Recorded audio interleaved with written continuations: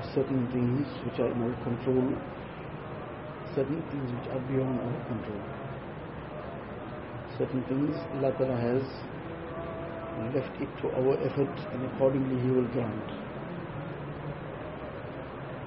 So a person's a'mal, his actions, his akhlaq, etc., these are things in his control. The extent that he will make an effort in that, Allah Ta'ala will open that out for him.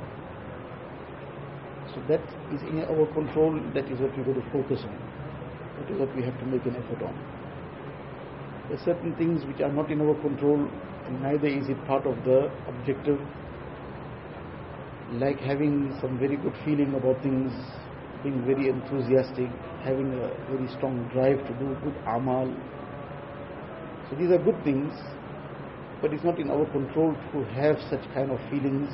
If it comes, it's a very good thing. If it doesn't come in itself, it's not a deficiency.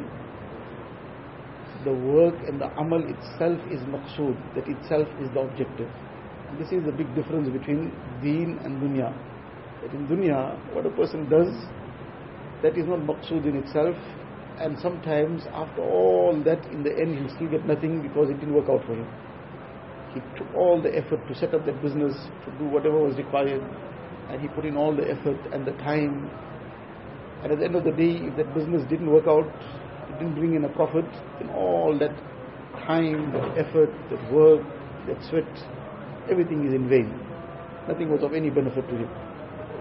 And deen, that very amal itself is taking him closer to Allah Ta'ala. That itself is the profit every moment. Person is studying to become a doctor, an engineer, whatever. The entire duration of his study, he's earned nothing. He's got to keep paying, and he will not be able to achieve anything out of it if at the end of that whole exercise he didn't apply himself or get a job correctly, or whatever the case is. Now he did all the work, he undertook the entire years of study, paid for it in such huge sums, but something happened at the end of that whole period of study and he couldn't work anymore in that field. Whatever the case is, he got sick, something else happened, everything is at zero, nothing. He won't achieve anything out of it.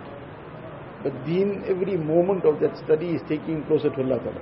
Every moment is taking him, getting him greater ranks in the akhirat. So the point is that what is in our capacity, what is in our control, what we are supposed to do, that we focus on. And as far as these things which are not in our control, for example, like feelings, then together with that, the future is not in our control. So why worry about what is not in our control? The present, Allah Ta'ala has put in our control, that we have a choice to do what we want to do.